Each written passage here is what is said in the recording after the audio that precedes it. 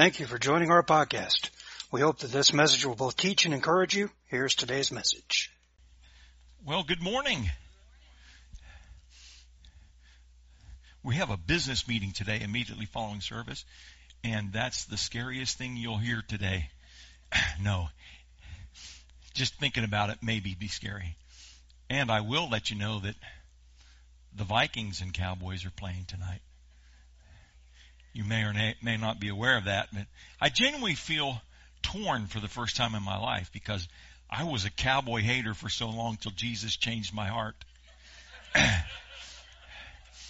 And so now it's going to be, it's like it feels like you win either way.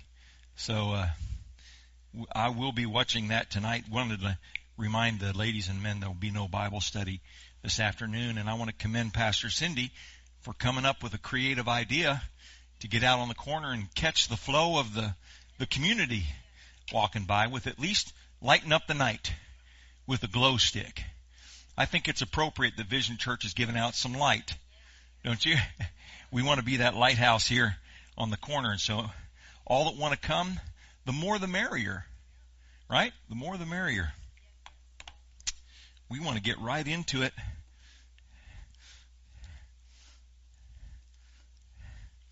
And I wanted to preach to you this morning.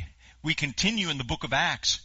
Have you noticed that we've been going through, I'm not saying we're going all the way through the book of Acts, but we're basically going verse by verse through the book of Acts so far. And we're looking at today, name, power, and message. Aren't you glad for the power? Aren't you glad for the name? And aren't you glad for the simplicity of the message that we carry? Sometimes we think it has to be a highfalutin message in order to be effective. Here's the promise we have. It's a simple message that even a child can understand.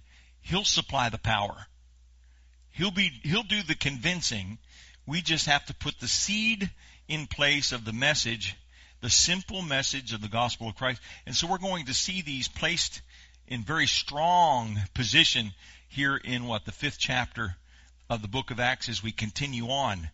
You'll remember that there has been advancing in grace and then a pushback by the people, a pushback by the priests, a pushback by the enemy. And we come away from that saying, you know what? If you're going to push out in grace, if you're going to step out in faith, if you're going to activate in your life the promises and goodness of God, there is going to be a pushback. Don't be discouraged. Here's how Jesus put it.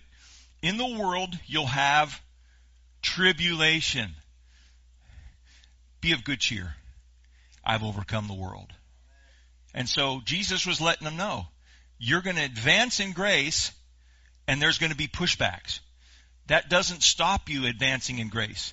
Keep on pushing on. Keep on pressing on. Keep on believing, keep on pressing in faith into the promises of God, seeing them realized in your life.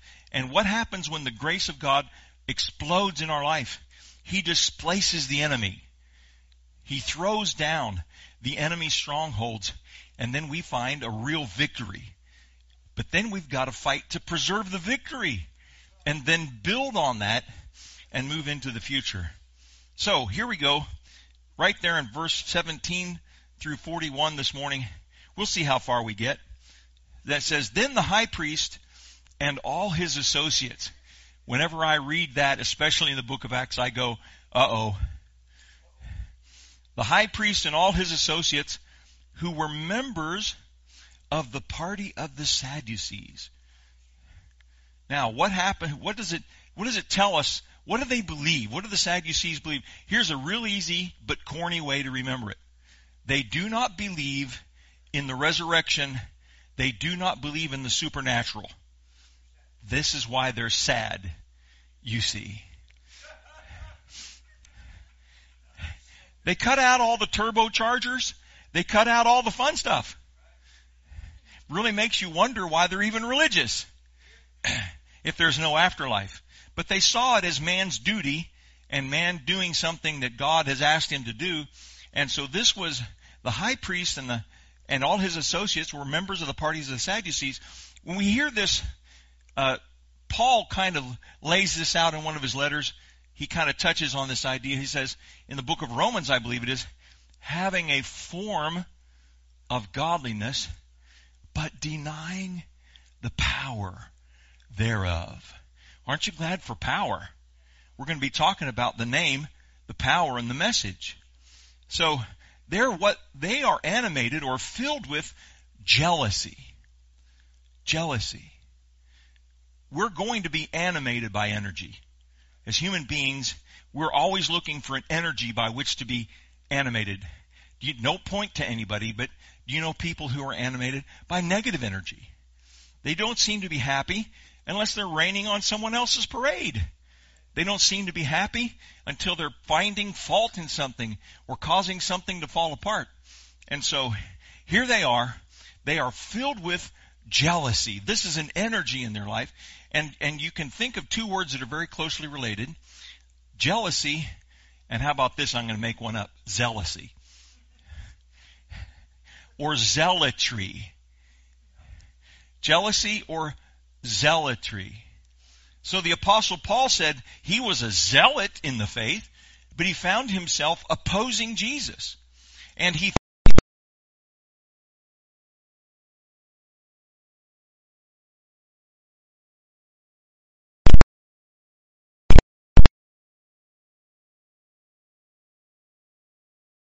Yeshua.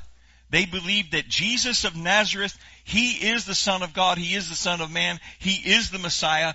God has raised Him from the dead, and He has saved us from our sins. Give the Lord a hand clap. This caused them to shout, Hosanna! Blessed is He who comes in the name of the Lord. So they're filled with jealousy. They arrested the apostles and put them in public jail. What are they up to? They want to put them to a public disgrace. They could have put them in a private jail. They could have put them sequestered away where no one even knew they were put in jail. But instead, they chose to put them under religious charges in a public jail for common thieves, for common criminals. It shouldn't be strange because they put Jesus on a cross to die the death of a common criminal, an enemy of the state. They arrested the apostles. Now, earlier it says that all the apostles were being used mightily by the power of God. There were miracles happening in Jerusalem at their hand. So they arrested the apostles. So the way I can count it is there were 12 arrests made. 12 apostles. One was elected late, Matthias, to replace Judas. All of the apostles are now put in jail. So, jealous or zealous? Here's the question. We tend to be filled with an energy. How about this question? What energy is going to fill our life? Are we going to operate out of jealousy? Or are we going to operate out of a true zeal? The energy of God. Have you ever heard of the word enthusiasm? It actually means entheos, meaning God in me. If somebody was enthusiastic, those in the pagan world thought that there was a spirit in them. Now, how many of you know that we do have availability from the Holy Spirit? That there can be a new life within us, and it should make us enthusiastic. There should be energy, there should be strength, and it should be positive. Amen? It should be positive. Zealous or jealous or zealous, we tend to be filled with an energy. Which is it going to be? So it goes on and says, but during the night, an angel of the Lord opened the doors of the jail and brought them out. He opened a couple cells. I don't know if everybody had their own cot and 3 hots. I have no idea. If they were in a common jail where there were all of them in one. But it says he opened the doors, plural, of the jail and brought them out. And said, quick, get out of town. Get as far away as you can. No. And said, go, stand in the temple courts. Wow. Go and take a stand. Go and get on the front line again. Don't avoid the conflict. They're commanded to go right back to the point of contention. Why are they in there? because they've been standing in the temple courts and they have been preaching. He said, and tell the people all about this new life. What's the message? The message is you can have a new life. Have you ever heard somebody say, life stinks? Right? Life is this and then you die. Do you ever hear people bemoan their existence? Have you heard people complain about how difficult life is? They need to hear a message. Are you ready? They need to hear a message that there is a new life available for them. Did you know it doesn't have to be this way? Do you know that there is somebody who can absolutely change your life? Think of the commercials you've seen where they have sold a product or some sort of exercise program or exercise equipment or an automobile. And what do they always promise? This will change your life. This will change your life for the better. This will make life better for you. This is better than a Ginsu knife, what we're offering. This is better than, wait, there's more. This is better than the latest laundry product. This is a message of new life that is available to us by the Creator of life. The very Creator of all has made available to every one of us the potential and the gift of what? New life. Another way of putting that is, you live your life according to your rules, and it gets all messed up. You come and you give your life to Christ. You give your life to God, and what does He do? He recreates, He renews, He rejuvenates. He comes in, and all the places you've broken and shattered and messed up, He comes in, and here's what He does. He makes something beautiful out of it, so beautiful that it's better than it ever was before. That's how creative He is. The angel says, go tell the people about this new life. That's the essence of the message. God has offered new life, new chances, new possibility. Go and tell the people about this new life. So it's what? A simple command. Go and take a stand. Simple message, new life. How many of you think you could say those two words? New life. You know, if somebody was complaining about their life and all you said was, new life, what? New life. It sounds to me like you need a new life. Oh, how's that going to happen? I happen to know the author of life. And He can take anything and change it around. He works miracles in people's lives.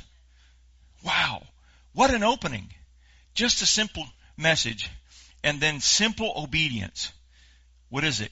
Go and stand, go and tell.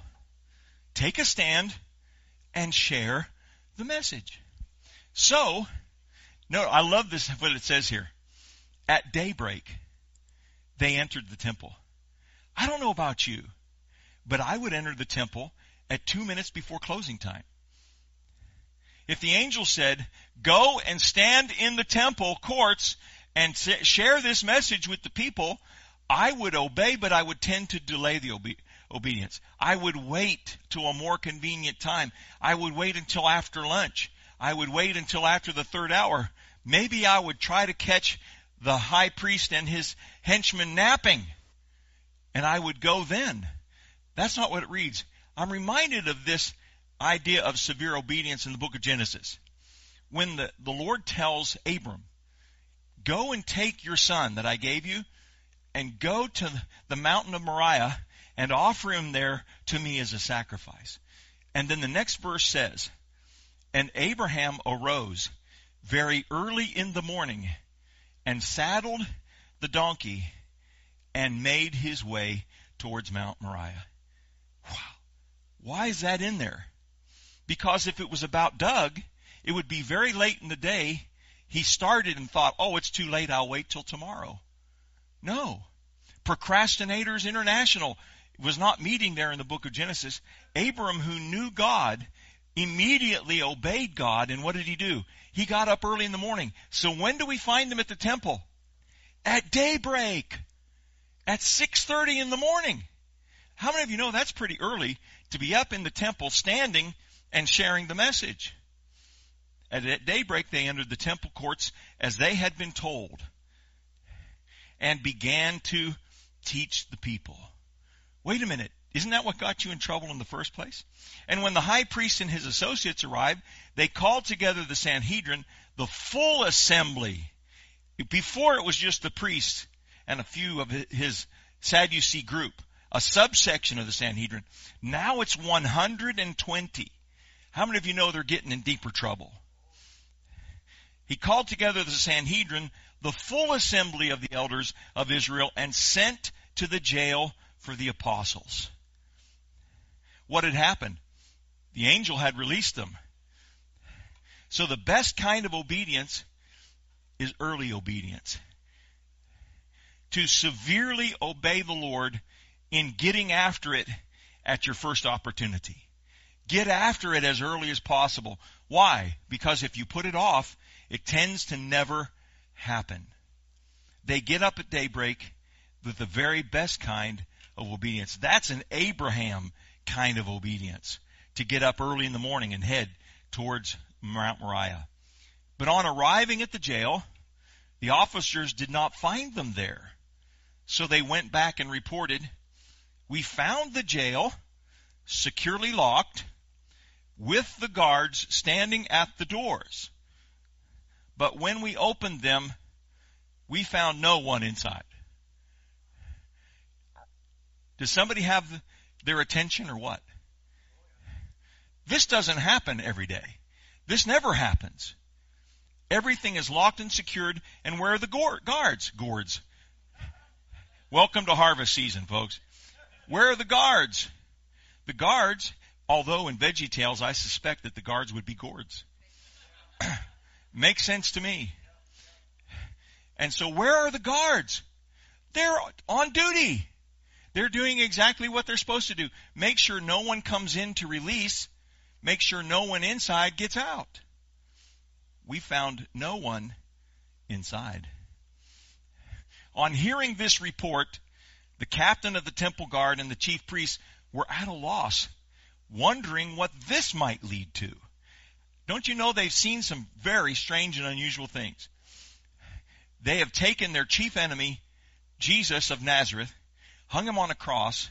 Now the temple or the tomb is empty, and everybody's talking about the fact they've seen him for 40 days and that he's ascended into heaven to the right hand of God. They have watched miracles occurring in the temple precincts where a man who had been sitting by the gate for years, and they all knew him. They had all seen him because they all walked in that gate. And now he's walking and leaping and praising God. There are people who were blind now can see, paralyzed now can walk, and there's people who were demon-possessed and now they're cleansed. There's all kinds of miracles. In fact, people are positioning people in the road so Peter's shadow might fall upon them and they might experience a miracle. But what does it lead the chief priest and his cronies to be? Jealous.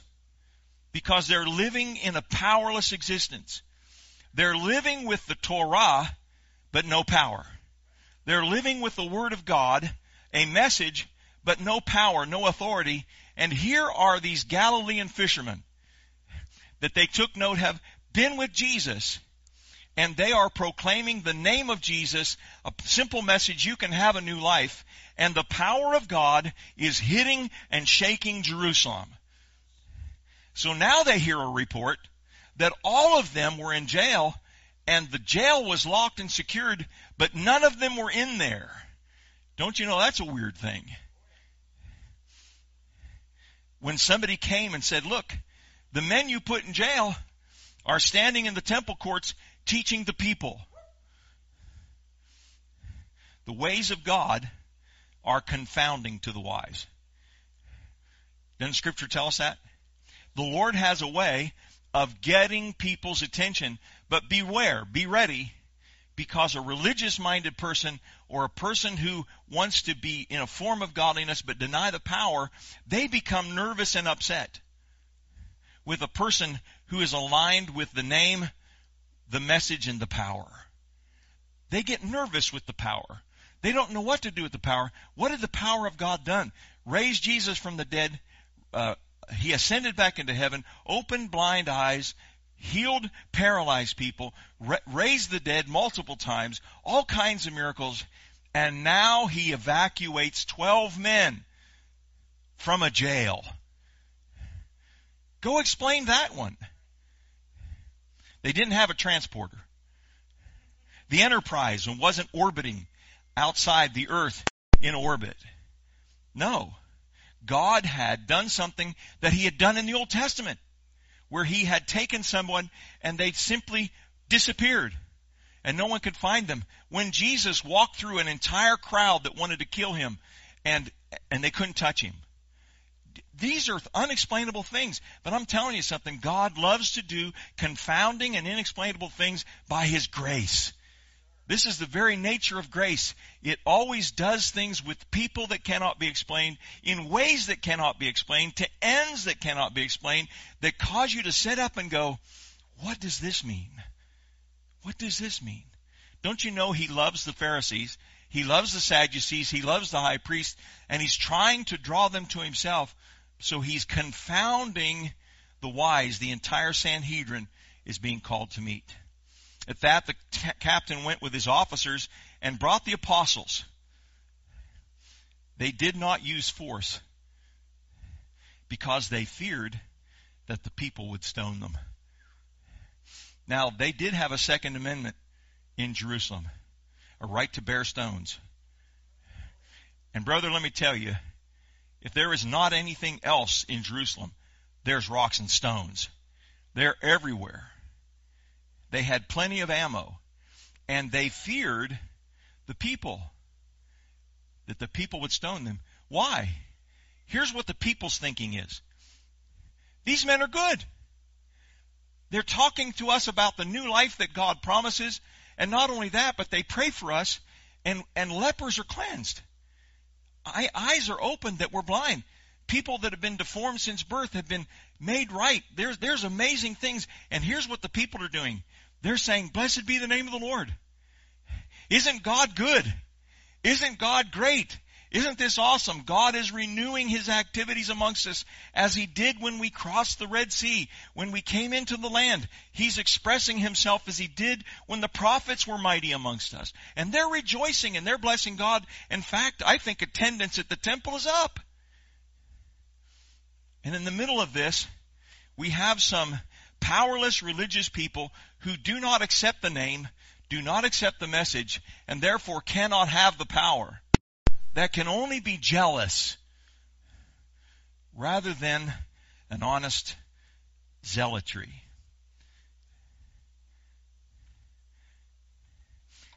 Go on. The apostles were brought in and made to appear before the Sanhedrin to be questioned by the high priest.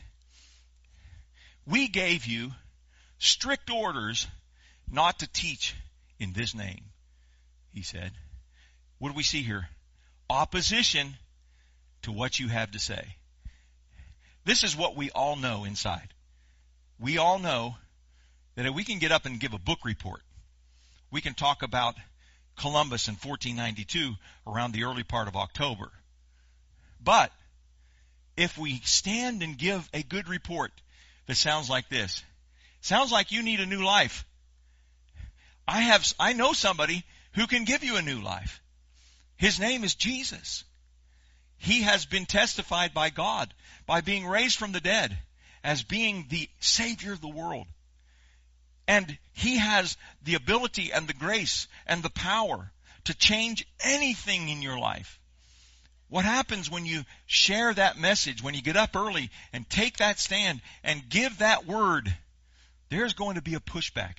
Who do you think you are? Why are you talking about this? Why are you offering false hope to people? On and on and on the restrictions come. And they said, we gave you strict orders not to teach in this name. Yet, you have filled Jerusalem with your teaching. What a testimony. Do you hear what they're saying? You have filled Jerusalem with your teaching. On every street corner, every street, every nook and cranny, every byway, every household, everybody is being affected and being touched by this message. So what are they? They're effective. And there's no quit in them. And they add this, and are determined to make us guilty of this man's blood. Well, guess what? They are. When you accept, here's the irony. When you accept Jesus' substitutionary work on the cross for you, then you are released from your guilt of your sin, because you accept that He has taken your sin upon Himself, and it has been nailed to His tree and taken out of the way. And when you accept that gift, you are now brought into the family, no longer an enemy, no longer guilty of that, but now forgiven. Whew. There's a remedy. Yes, we are guilty. Yes, our sins have been laid upon Him. But we don't have to suffer under the law. The crime under the law and the penalty under the law is your death. But guess what? When you place your faith in Christ, you die in Him and He makes you alive. Wow. They're missing part of the gospel. They're not accepting by faith part of the gospel, which is, yes, you are guilty of sin. And yes, you do deserve eternal separation from God. But God has remedied that through giving His only Son, who Himself kept it perfectly and then died under the law so that the law could be taken out of the way and you could be released into sonship. And you could be in relationship with God as a son. And you can say, Abba, Father. Give the Lord a hand clap. That's great news. You don't have to remain guilty. Amen? There's a cure for that guilt. Jerusalem is filled with the message, but the Sadducees refuse to hear it. It's not that they don't understand the message. It's that they reject the message. Peter and the other apostles replied, wow, this is a powerful word. We must obey God and not concerned enough with divine opinion. Let's just all get in the boat. We all struggle with that. Why? Because we can't see God. He's out there, off there somewhere. But we can see those people. We can see that look in their eye. We can sense the change in their attitude. We can feel their presence, and we are around them, and it's intimidating. Hello? But there's an answer for that. It's not being mean to human beings. It's saying, what does God ask of me? And that's first. I must obey God rather than human beings. I need to change the priority in my life where I'm more concerned with the applause of heaven, as Max Lucado put it, than the accolades of humanity, than fitting in or being approved or a thumbs up from a human being. That I know that I'm in obedience with God, and I must rather than human beings. Then they go on to say, you see, they don't leave it alone. What had they been accused of? Filling Jerusalem with this teaching. We told you not to talk in this name. And secondly, you're bound and determined to make us guilty of His blood. Listen to the next sentence. The God of our ancestors raised Jesus from the dead, whom you killed by hanging Him on a cross. Peter, what are you saying? Peter, couldn't you just leave well enough alone? What does Peter do? He doubles down. They're in trouble for talking about the name of Jesus and bringing an accusation against the people and the leaders for hanging Him on a tree. And what does Peter say? The God of our ancestors raised Jesus from the dead, whom you killed by hanging Him on a cross. Peter steps right into it, doesn't he? He leans right into it. He's not doing it with impudence. He's doing it because he's committed to the message. You have to understand something, high priest. You're guilty, but there's an answer. You're guilty, but there's a release. You're guilty, but there's a Savior. You're guilty, but the Messiah has come. And He can deal with that guilt and wash it away and separate it from you as far as the east is from the west. Give the Lord a hand clap. Obeying God is the first priority no matter what. He goes on. God exalted him to his own right hand as Prince and Savior, that he might bring. God has done this in what? Hope. So he might bring Israel to repentance and forgive their sins. So what needs to happen? People need to repent. They need to come into repentance. What does that mean? That they're genuinely sorry for their offense against God, not sorry they got caught. Now, any parent in this room knows the difference in their children. What's the form of repentance we've all seen? Sorry they got caught. And then you notice that they try to be sneakier the next time. They consult with the kids on the school bus. Look, I'm trying to get some extra cookies. How can I pull the wool over my parents' eyes? But repentance is saying, you know what? I'm sorry I did that and offended you. I'm more concerned about our relationship than I am about getting cookies. I'm more concerned about how we stand with one another than getting my way. And so repentance has come. He's wanting repentance, and then what? Forgive sins. What a release. What happened under the law? Remembrance of sins. But what happens under Jesus? Release from sin. We are witnesses of these things. And so is the Holy Spirit. Who's the other witness? The Holy Spirit. Whom God has given to those who obey Him. Isn't that powerful? God loves to give good gifts, doesn't He? And He gives the very Holy Spirit to those who come into repentance and forgiveness. The next step is then to receive the fullness of the Spirit. And what have these apostles and others, what have they done? They've come into the fullness of everything that God has promised them. They're standing in the presence of a group of people who are religious but unconverted. There are people who know the Bible but don't know Jesus. A people who know about the message of the Torah but know nothing about its power. A group of people who do not believe in the supernatural, do not believe in the afterlife. At least the Sadducees. And that's why they're sad, you see. Repentance, forgiveness, and witnesses. That's the essence of the message, isn't it? Repentance, forgiveness. What do I need to do to get this forgiveness? Repent. Repent. What does Peter preach in the 2nd chapter? Repent, all of you, and come and be baptized in the name of Jesus for full remission of sins, for a refreshing from heaven, as was talked about later by the Apostle Paul. Repentance, which then connects us into His forgiveness, and then what do we become? Witnesses. How many of you in this room are born again? If you're born again, you're a witness to the power of God to change a human life. You're a very powerful witness when you can share that message of hope with people and you can say, I know He gives a new life because He gave me one.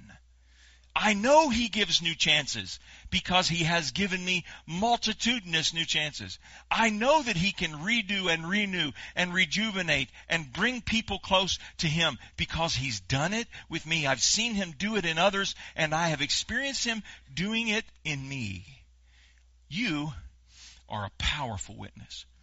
And you may be the very witness somebody around you just needs to hear from. They need to hear the message. What does Peter say? We can't stop. We should not. We cannot stop because we have the message of life. When they heard this, who? The dead, dry religious people. They were furious. There's that jealousy again, isn't it? And wanted to put them to death. But a Pharisee named Gamaliel, a teacher of the law, who was honored by all the people, stood up in the Sanhedrin and ordered that the men be put outside for a little while. Then he addressed the Sanhedrin. Men of Israel, consider carefully what you intend to do to these men. Some time ago, Theudas, appeared claiming to be somebody, and about 400 men rallied to him, and he was killed. All his followers were dispersed, and it all came to nothing. After him, Judas the Galilean appeared in the days of the census and led a band of men in revolt. He too was killed, and all his followers were scattered. Therefore, in the present case, I advise you, leave these men alone. Let them go. For if their purpose or activity is of human origin, it will fail. But if it is from God, you will not be able to stop these men. You will only find yourselves fighting against God. Wow. How many of you know that God could speak through Gamaliel, even in a British accent? His speech persuaded them. Do you know, God can use a dusty, dry old teacher like Gamaliel to stand in front of the Sanhedrin and back them off of you. Why? Because God's in your corner. You're the conveyor of His message. You're the chosen vessel. God doesn't have just a few skeletons. He has an army that He has stood up with flesh and blood, and He has infused with the power of His Spirit. And when we stand and we share in the name of Jesus, when we take the message of the gospel, we will be accompanied by the power of God, and God will be in your corner. He can deal with those bosses and those other people, and He can give an authoritative voice that will back them down. Would you give the Lord a hand clap? His speech persuaded them, so they called the apostles in and had them flogged. That's unfair. Is that right? That's not right. He says, let him go. But what do? Do you ever have those people that just have the one last shove? When the runner's going out of bounds during a play and he's already out of bounds and the defender's mad, so he just gives that extra little shove. That's not right. Throw the flag. Penalize that player. But there's something going on there. There's anger. There's pettiness. Don't you know people are petty? And the people that will stand against you as you stand in the gospel, they'll do petty, crass, childish things. So they called the apostles in and had them flogged. What's a flogging? A whip. Across the back. How embarrassing when you're an adult and get a whipping. Think about that. You're an adult and you get a whipping, and you haven't done anything wrong. Then they ordered them not to speak in the name of Jesus. Yeah, right, that'll work. And let them go. Don't fight God. You cannot win. And you're going to suffer unjust punishments, and you're going to hear some worthless commands. So the apostles left the Sanhedrin rejoicing, because they had been counted worthy of suffering disgrace for the name. So when people give you a rough time, here's what you do. Take it as a red badge of courage. And you say, I'm over the target. I'm in the right zone. How do you know? Because I'm getting such opposition. I'm getting pushback. That lets me know that I'm over the target. And God is fighting for me. And I'm going to keep standing. I'm going to keep pushing. I'm going to keep doing this because it's worth it to suffer disgrace for the name of Jesus. Amen? That doesn't necessarily give you the warm fuzzies, but it did for them. Rejoicing in the opposition. So day after day, I love this next verse. Day after day in the temple courts and from house to house, they never stopped teaching and proclaiming the good news that Jesus is the Messiah. They didn't quit. And I'll tell you, folks, we can't quit. Some of us just need to get started. Get started. Don't quit. If you've started and then quit, get back into it. Get back into the game. And if you've never quit and you keep going on, good on you. Because we can't afford to quit. We have the greatest message. He offers new life. Stubbornly obeying God. Some of us are stubborn, all right. But I'll tell you the best kind of stubbornness, stubbornly obeying God. Don't back down. Don't back off. So we can think about this, pray about this as Tasha comes back and leads in closing worship. Where are the temple courts that I'm supposed to stand in my Jerusalem? Where would the angel of the Lord let me from jail and say, go back and stand there? Go back and stand there and keep telling the people. And what is the message I'm supposed to be proclaiming and teaching? I'll give you a hint. It's your own personal testimony. How do you know Jesus is the Savior? It's got to be more than a biblical precept. It's got to be an encounter in your life. It's out of the plain vanilla existence of your life. Some of you sit there and go, well, I don't have anything that would change another person's life. Put it in the hand of the Lord and see what it does in somebody else's life. Put it out there as a seed, as a testimony, and see what the Holy Spirit does with that. Because it could be the message that absolutely changes the destiny of someone. Go and stand in the court of the temple and tell the people this message of new life. Wow. Honey, as you come, we'll find a time of prayer and worship. Can I have all of you stand to your feet? I just want to pray over you and release you, give you a word of instruction. Immediately following this service, we have our business session. So I'm going to pray a prayer of blessing over you and release, and prayer blessing over the food. And then those of you that are in our membership, you'll make your way over to the multi-purpose building. We have you beverage choices. Once we've eaten our lunch, we'll get right into the business meeting. Lord, we thank you for your grace. We acknowledge your grace. And Lord, we have a commissioning. We just need an angel of the Lord to come and open up that jail cell and say, go, stand in the temple courts and tell the people about this message of new life. Lord, it's tough sometimes to go. It's tough sometimes.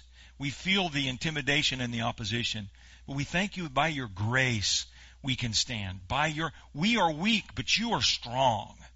And we ask and invite you, Holy Spirit, to infuse us with a new boldness, to come and fill us with your compassion and your zealous nature for the things of God. Lord, give us a divine stubbornness and let us engage fearlessly in your grace for the sake of other people, those around us that need to hear this glorious, simple message that there is a great Redeemer. And he can give us a new life, a salvation, forgiveness from sins, and he can change everything, spirit, soul, and body. And Lord, we ask your grace for that in Jesus' name. And Lord, we thank you for this business session and this food. We ask that you bless it to our bodies and our bodies strengthened for your service.